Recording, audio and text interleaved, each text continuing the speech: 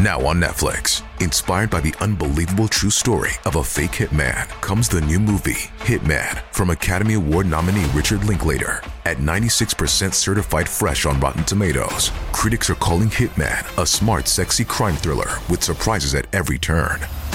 Starring Glenn Powell and Adria Arjona, Hitman. Now playing on Netflix and in select theaters. Rated R. There's no better feeling than a personal win, and the State Farm Personal Price Plan can help you do just that. Talk to a State Farm agent today to learn how you can bundle and save with the Personal Price Plan. Like a good neighbor, State Farm is there. Prices are based on rating plans that vary by state. Coverage options are selected by the customer. Availability, amount of discounts and savings, and eligibility vary by state.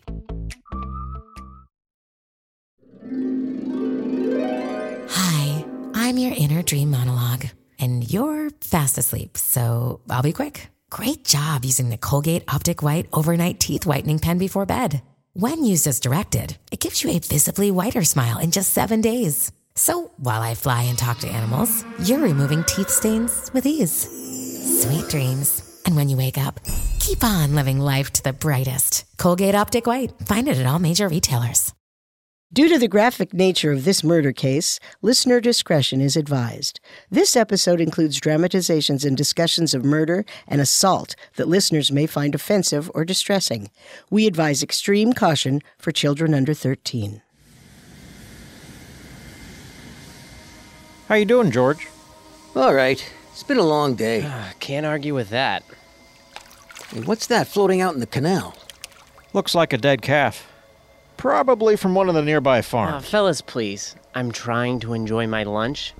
Can we not talk about dead things? I'm not so sure that's an animal. What else would it be? You think it might be a body? George, for Christ's sake, my lunch. Oh, you shut up about your lunch. Look, out there. What does that look like to you? Jesus. We better get a boat out there.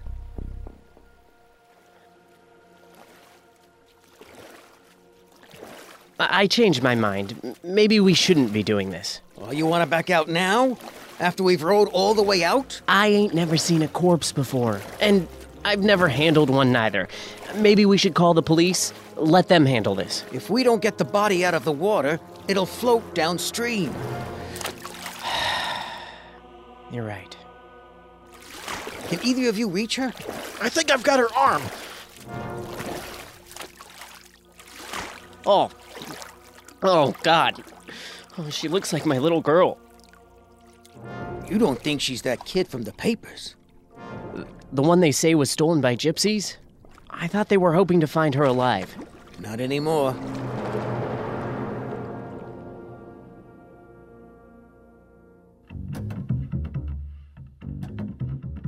This is Unsolved Murders, True Crime Stories.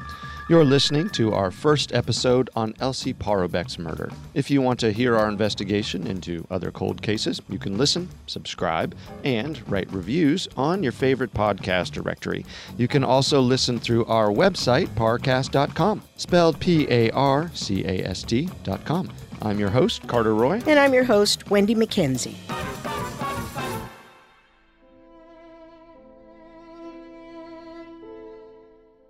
On April 8th, 1911, at 11:30 in the morning, a 5-year-old girl named Elsie Paroubek walked out the door of her Chicago home. Elsie, where are you going? I want to visit Auntie. All right. Don't be out too late. I won't. And don't forget a hat. That girl.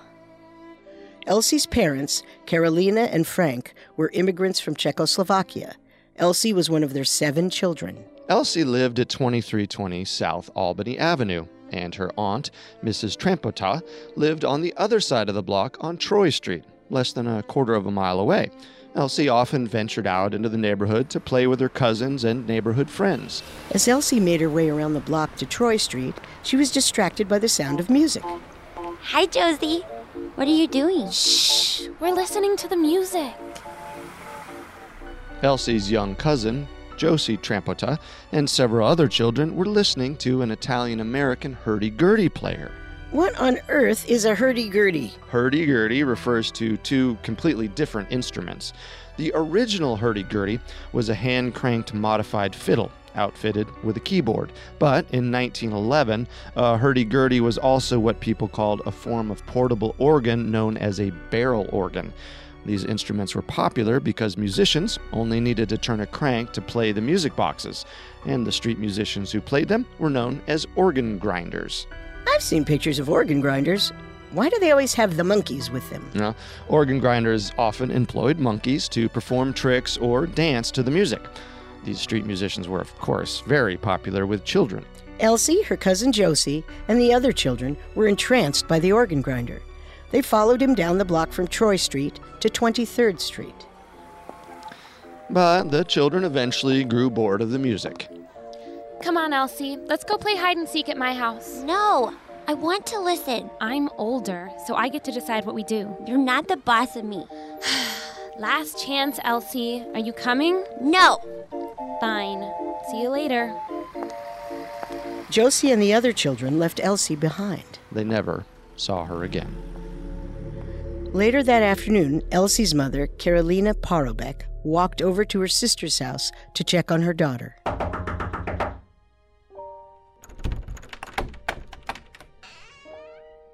Carolina, is something the matter?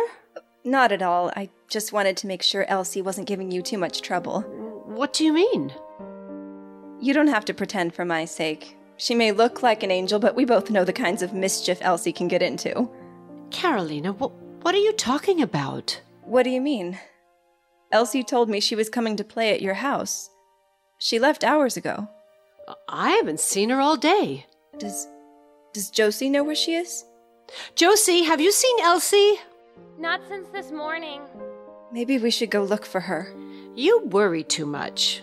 Elsie must have gone to play with a different friend. I'm sure she'll be home by morning. You're right. I'm being silly. Carolina assumed her daughter must be spending the night at a friend's home, but her husband, Frank, saw cause for alarm. I'm home. It's Daddy! What'd you do at work today?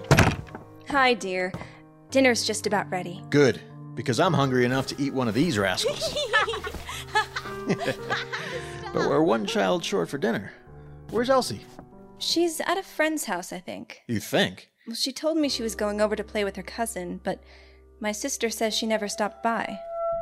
You're telling me that our little girl is missing and you've just been going about your day like nothing's wrong? You know how popular our Elsie is. She's probably spending the night with one of the other neighborhood girls. Then why didn't the other girl's mother let you know where Elsie is? I don't know. Maybe it slipped her mind. Or maybe Elsie's been kidnapped by gypsies. I don't think that's likely. Have you forgotten what happened to that other little girl? Snatched right in front of her own home by a pair of thieving gypsies. But I've warned Elsie not to talk to the gypsies by the river. And when has Elsie ever listened to you? You have a point. You know the gypsies crave blonde-haired, blue-eyed little girls. They'd love to get their hands on our Elsie. Oh, Frank. You really think they took her? I'm going down to the station. We need to let the police know she's missing. Mommy, is Elsie all right? Don't you worry. We'll get her home safe and sound.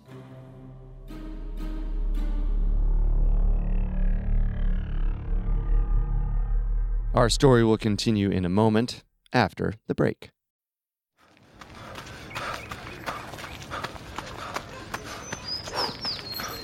Going for your first ever run around the park. Literally running errands all over town. Running for the finish line and your personal best. If you run, you're a runner. Find the shoes and clothes to run your way at newbalance.com/running. New Balance. Run your way. At IKEA, your dream home is a blue bag away. No matter the size of your space or budget, we've got everything you need to turn your dreams into reality. And now with new lower prices on hundreds of our most popular products, bringing the dream home is even easier. Like the gray Strandom wing chair. Was $369, now $299. And the IKEA Plus 365 9-piece cookware set was $129.99, now $89.99. And hundreds more. Shop new lower prices at IKEA-USA.com today. And now, back to Unsolved Murders. Frank reported his missing daughter to the police, but they didn't take Frank's fears seriously either. Please, there must be something you can do. I just want my little girl back. Look, I think your wife is right. Your kid's probably spending the night at a friend's house. What if she isn't? What if she's been stolen? If she hasn't returned by tomorrow morning, come back and see us. Elsie did not return home the next morning. And the police started their search in earnest. Elsie's parents believed she had been taken by gypsies. So Inspector Stephen Healy assigned 12 detectives to check the gypsy encampments along the Des Plaines River. Wait a minute. Why was everybody blaming the gypsies? A couple reasons. For starters, gypsies, whether European Romani or Irish travelers, had been targets of racism and anti-Ziganism for centuries. During World War II, Hitler didn't just try to exterminate the Jewish people, he tried to wipe out the Romani as well. So people held a lot of racist superstitions about gypsies. That they did. And especially pervasive belief people held about gypsies was that they were nothing more than petty criminals and thieves, and the one thing that the gypsies supposedly loved to steal most of all? Children. Exactly. And this racist belief of gypsies as child snatchers lingers to this day. As recently as 2013, gypsies in Greece were accused of kidnapping a blonde, pale-skinned girl because they were darker skinned than she was. Authorities refused to believe that they had adopted the girl with the biological parents' permission, even though the biological parents later corroborated their story. Well, you said there were several reasons why the police suspected gypsies as the culprits.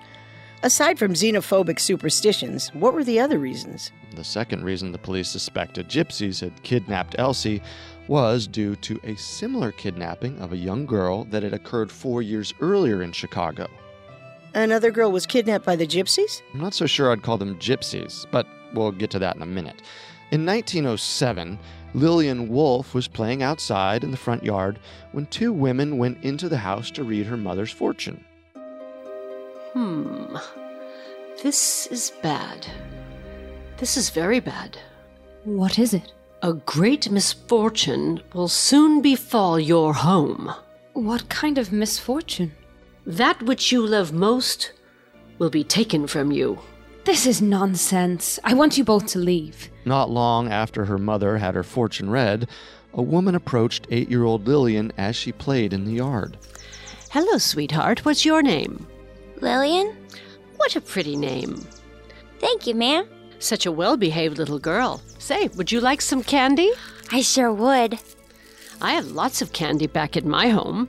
If you come to visit me, you can have as much as you want. Really? Come along, I'll show you. The woman took Lillian by streetcar to the outskirts of town. She and her husband transferred Lillian to a covered wagon and covered her with rags to hide her from passers-by. They took the kidnapped girl on the road with them. Over the course of a week, they traveled from her home in Chicago to Moments. Well, Lillian began to despair. She thought she would never see her parents again. Lillian's parents, meanwhile, were desperate to get their daughter back. They put out a reward of $1,000, the equivalent of offering $24,000 in today's currency. Yet despite the offered reward, there were no clues as to Lillian's whereabouts. But when the kidnappers reached Moments, investigators got a lucky break in the case. A farmer named Thomas Abbott spotted Lillian plodding along behind a covered wagon. Suspicious, he returned to the kidnappers' camp later that night and brought a can of milk. You folks in need of food? Why? I've got a can of milk with me if you'd like. I'll take that. With the little girl's guardian distracted, Abbott took the opportunity to talk to Lillian. What happened to your shoes, sweetheart? I lost them. And you don't have any better fitting clothes? That shirt seems rather thin and worn. And it's awfully cold tonight. This is all I have now. Did you have more clothes before? Yes, sir. What's your name, child? Lillian Wolfe? You little liar. Tell them your real name. Jones, like your mother. My name's Jones. Luckily, the farmer realized that Lillian was the kidnapped girl. He quickly informed Sheriff Riley, and the police raided the camp that night. Lillian was rescued and returned to her parents. So the kidnappers were caught? Most of the transients fled before police arrived, but police were able to catch and arrest the woman who had kidnapped Lillian along with her husband. It's kind of terrible that these particular Romani contributed to that noxious superstition about gypsies kidnapping children. Well, here's where it gets interesting. It's not clear that the couple actually were Romani. While the newspaper reporters' biases led them to simply label the couple as gypsies, the police interrogation of William and Alzina Jones revealed a complex, tangled web of secrets and lies. So where are you from originally? I was a motorman back in Omaha. And since you left that job? My wife and I have been living in the wagon for about 5 years now. Why'd you take that little girl, William? I swear I had nothing but good intentions. I'm not a bad man, but I had to do this for my wife. How's that?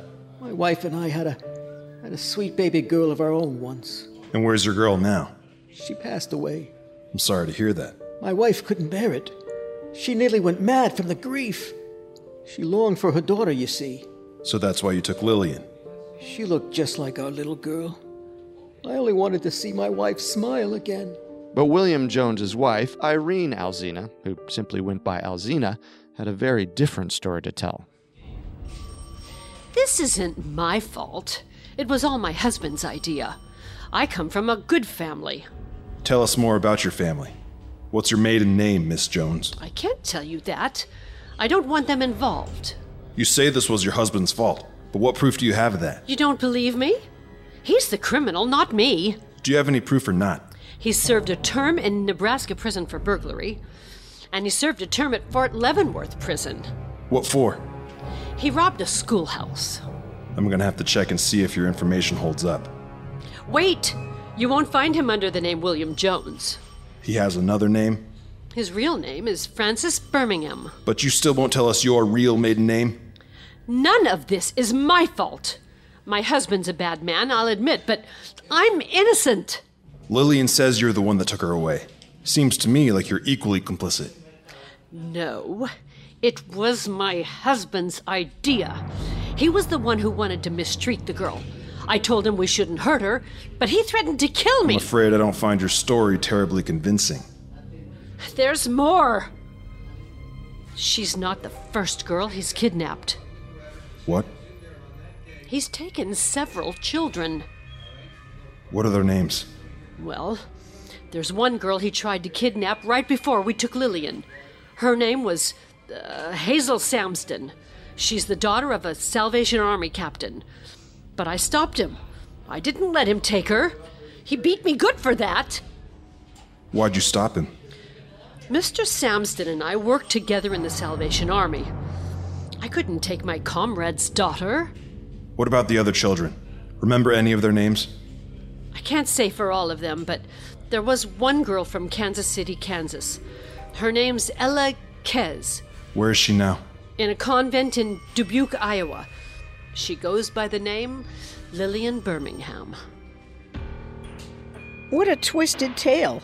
Did the police ever confirm whether Alzina was telling the truth or locate these other missing children? Unfortunately, the press's interest in Alzina and William Jones faded once Lillian Wolfe made it safely home. They didn't follow up on whether the police recovered Ella Kess or any other children. Did Alzina's attempts to blame her husband win her sympathy with the jury? Nope. Her strategy backfired. On February 20th of 1908, both William Jones and Alzina Jones were found guilty of kidnapping. William got 30 years in prison, and Alzina got 25. Whether or not Alzina Jones and William Jones really were Romani, the newspaper's reporters called them gypsies. And because Lillian Wolfe's kidnapping occurred in Chicago only a few years before Elsie Paroubek disappeared from her own Chicago home, Lillian's case was still fresh on everyone's minds. But yet, there was another reason that the police blamed gypsies for Elsie's disappearance. The police questioned the Paroubek's neighbors, looking for witnesses who might have seen what happened to Elsie. A week after Elsie vanished, an 11-year-old neighbor named Joseph Jarowski, who lived down the street from Elsie, gave the police what seemed to be a crucial clue. Go ahead, son. Tell the detectives what you told me. I think I saw Elsie on the day she disappeared. What exactly did you see, Joseph? I need as many details as possible. She was in a gypsy wagon that drove by on the street. The women were holding her down so I couldn't get a good look at her. But I could hear her crying. Where did you see the wagon? A block over on Kedzie. And how many women were in the wagon with Elsie? 2 women and a man. Are you going to find the gypsies that took her? Well, we're going to do our very best.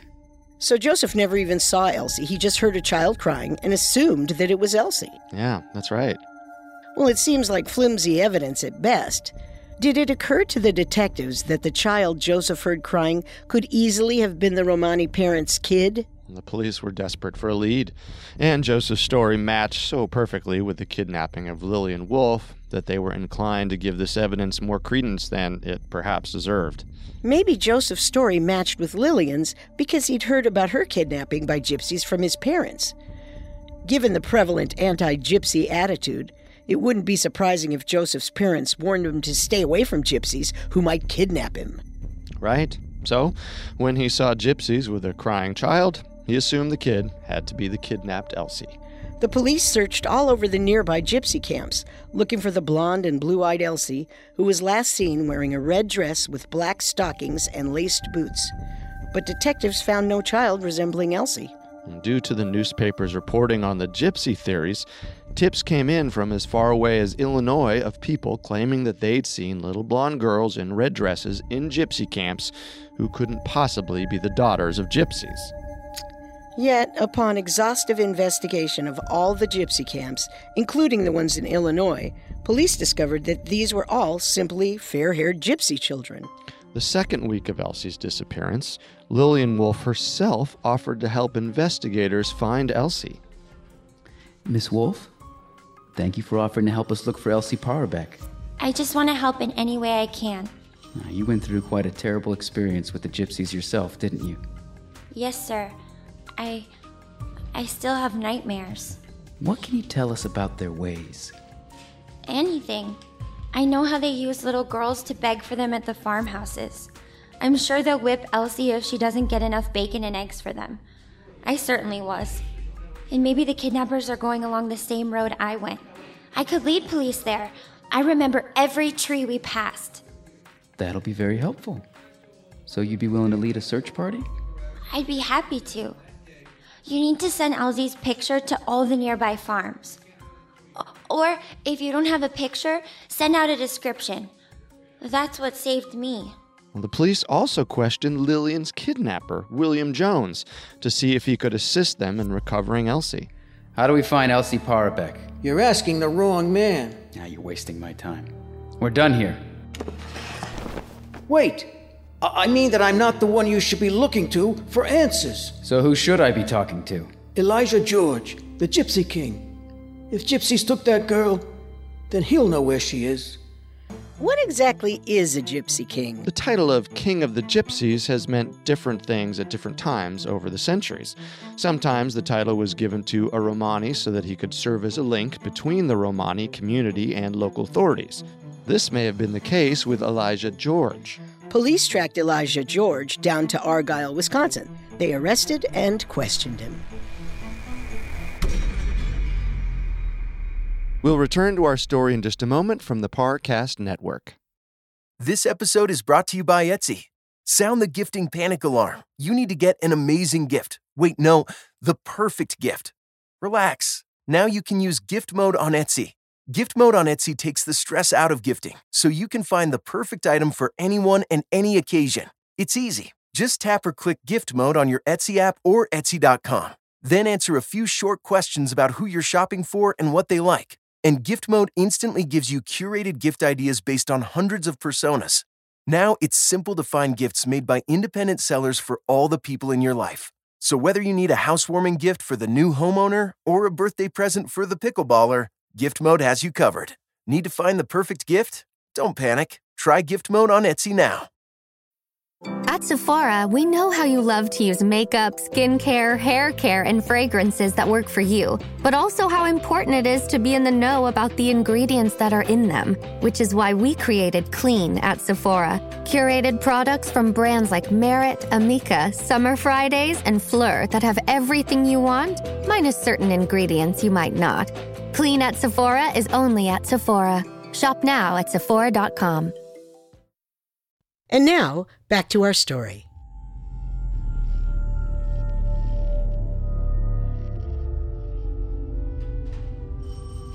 We know gypsies have Elsie, and we know you're their king. Stop playing dumb and tell us where she is. I don't know nothing about this missing girl, and neither do my people. If you lie to us, this won't end well for you. I swear on my life, my people didn't take her. Police let Elijah George go, and by April 23rd, their search of gypsy camps had spanned several states, yet there was no sign of Elsie. Detectives began to suspect that Elsie had been killed. They began searching basements and empty buildings in Elsie's Chicago neighborhood for her body. But Elsie's father, Frank, didn't want to give up hope his daughter was alive. He offered $50, or about $1,165 in today's currency, as a reward for finding her. Well, it may not seem like much, but it was his entire life savings. Frank became even more hopeful after consulting a medium, who confirmed his belief that Elsie had been kidnapped. Do you see anything? Any sign of my daughter at all? I see a road leading through a forest. On that road travel several covered gypsy wagons. In one of those wagons is a little girl crying for her parents. Her father is looking for her, and I feel him beside me now. That must be Elsie. Where is she? The gypsies are on their way to a nearby village. I can just see the shape of the buildings in the distance. What village? The name begins with A. That could be anywhere. Wait. The A is for Argo, Wisconsin. That's where you'll find your Elsie. Thank you. Thank you so much. People didn't really take this medium seriously, did they? Police took the medium's reading completely seriously. They assumed by Argo that the medium was referring to Argyle, Wisconsin. In response to the medium's prediction, a Czech Chicago politician named Charles Vapaka sent an officer to Wisconsin to search the gypsy camps for Elsie again, but they found no sign of her. That psychic was probably just taking advantage of the news reports and preying on a worried father's desperation. True, especially since police at this point no longer believed they would find Elsie alive. Detectives began to suspect that perhaps Elsie had fallen into the river and drowned. They dragged the canals multiple times looking for Elsie's body, but they didn't find her. Elsie's numerous friends searched the neighborhoods for her. There were so many children searching for Elsie that it attracted the attention of the media. On April 30th, Ella Young, the superintendent of the Chicago School District, asked all of the 200,000 children in the district to use their spring break to search for Elsie. The local Czech community also helped hunt for Elsie Paroubek. Since the Paroubeks were Bohemian Czechs, the Bohemian community especially rallied behind them. The Bohemian Charitable Association offered a reward of $500 for information on Elsie, equivalent to almost $13,000 today. A Czech-American judge and member of the U.S. House of Representatives named Adolf Sabath took an active interest in the case. He personally contributed $100 to the reward fund for Elsie, equivalent to about $2,500 in today's currency. Yet despite the extensive funds provided for information on Elsie, there were no new clues. Sabath began to suspect that Elsie had been kidnapped by someone with a vendetta against the Paroubeks. He interviewed the family, trying to discover if there was someone who hated Frank or Carolina enough to take Elsie. Do you know of anyone with a grudge against you? No. Think carefully. Maybe something happened years ago, something that you forgot about. And maybe someone has been harboring ill will towards you ever since. I'm a house painter. I don't have enemies. What about you, Carolina? Can you think of anyone? No. I'm sure it's the gypsies that took her. I keep seeing her in my dreams. I'm so afraid they're going to kill her. Don't worry, Carolina. The medium promised that Elsie was alive. Sabath began looking into Carolina's and Frank's history for murder suspects, though he didn't find any answers. 2 days later, an electrical engineer named George Scully was working at the Lockport power plant when he noticed something floating in the canal. Scully and his fellow employees eventually realized that the object floating in the water was a girl's body. They brought her corpse back to shore by boat. The undertaker, William Goodale, quickly suspected that he knew the identity of this little girl. Do you think it's her?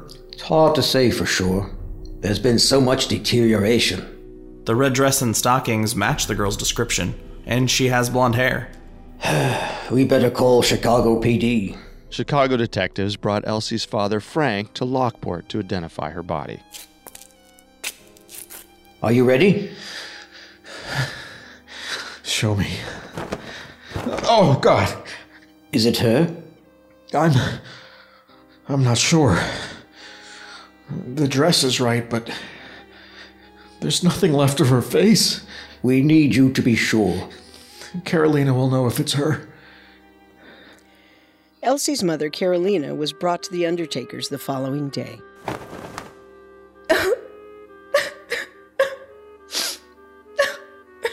Mrs. Paroubek? Oh, my baby. My dear girl. You're home now. You're safe. Those gypsies can't hurt you anymore. Carolina positively identified Elsie. Detectives quickly scheduled an inquest. The moment the coroner and the physicians began examining the body, Frank made his opinions on the cause of his daughter's death very clear. Mr. Paroubek, exactly how old is your daughter? Are there any clues? Is there any way to tell who the murderer is? We don't know for sure if she was murdered yet. We'll have to fully examine your daughter's body before we determine how she died. I already know how she died. Some bastard killed her. Despite seeming to leap to conclusions, the coroners and examining physicians discovered that Frank Paroubek was correct. Elsie had been murdered. There was no fluid in Elsie's lungs, which meant she was already dead before she was put in the water. The problem was, no one could agree as to exactly how Elsie was murdered. Two of the physicians, Dr. Kingston and Dr. Paddock, thought that Elsie was strangled to death. Look at this. There's a deep cut on the side of her face. And blue marks around the neck. The killer must have choked her to death. Given the anogenital injuries, it appears we're looking for some sort of pervert. Agreed. This is the work of a fiend who likes little girls, not gypsies. So the killer was a pedophile? That's what Kingston and Paddock thought. But two other doctors who examined Elsie, LeCount and Hunter, came to a strikingly different conclusion. No signs of violence, and no marks on the neck either. I don't think she was strangled. Looks to me like the killer suffocated her to death. I think you're right. Because the coroners couldn't come to an agreement on how Elsie died, the official cause of death was listed as unknown. Nevertheless, most of the coroners did agree that Elsie had been murdered. The reward to find Elsie now became a reward to find her killer.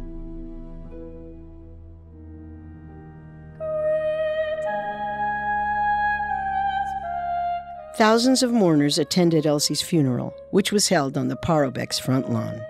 Elsie's father, Frank, vowed not to rest until her killer was found. But who was the killer? Did gypsies kidnap Elsie like Frank and Carolina believe? Hurry, hide the girl. Was it the peddler who police suspected liked to lure little girls to his makeshift shack by the canal? Come into my hut, little girl. I have a present for you. What kind of present? You'll see. Come along. Was the killer the one who sent anonymous letters to Elsie's parents? Yeah. Look, you don't want me to translate this. Why? What does it say? Well, the writer says he took Elsie away from you because you didn't take care of her. He says you abused her. Who the hell wrote these lies? It's anonymous. Was the killer the religious young man who ran from the police when they tried to question him? Stop running! We just want to talk to you. Look out! Gun! Most intriguing of all, was the murderer a man who formed his own children's protective society? A man who spent his life writing and illustrating an immense novel about little girls who suffer gruesome, bloody deaths. A man who gave Elsie Paroubek a starring role in his novel as the child martyr Annie Ehrenberg. A man whose art depicting Annie and those other little girls is now worth hundreds of thousands of dollars. Dear Lord, I have prayed and prayed to you. I have performed endless novenas.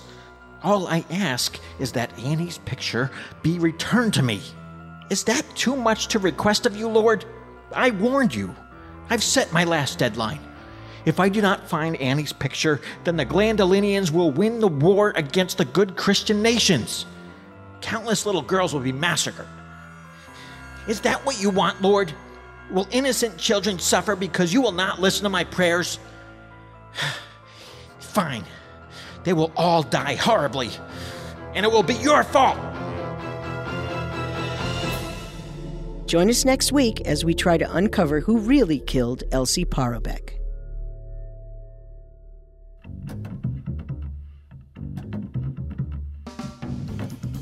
Don't forget to subscribe to Unsolved Murders on iTunes, Google Play, SoundCloud, Stitcher, or any other podcast directory. If you like what you hear, leave a 5-star review or tell us what you think on Facebook or Twitter at Parcast Network. A new episode comes out every Tuesday, and next Tuesday we'll continue our investigation into the case of Elsie Paroubek. Thanks for listening. We'll see you next time. If we make it till next time.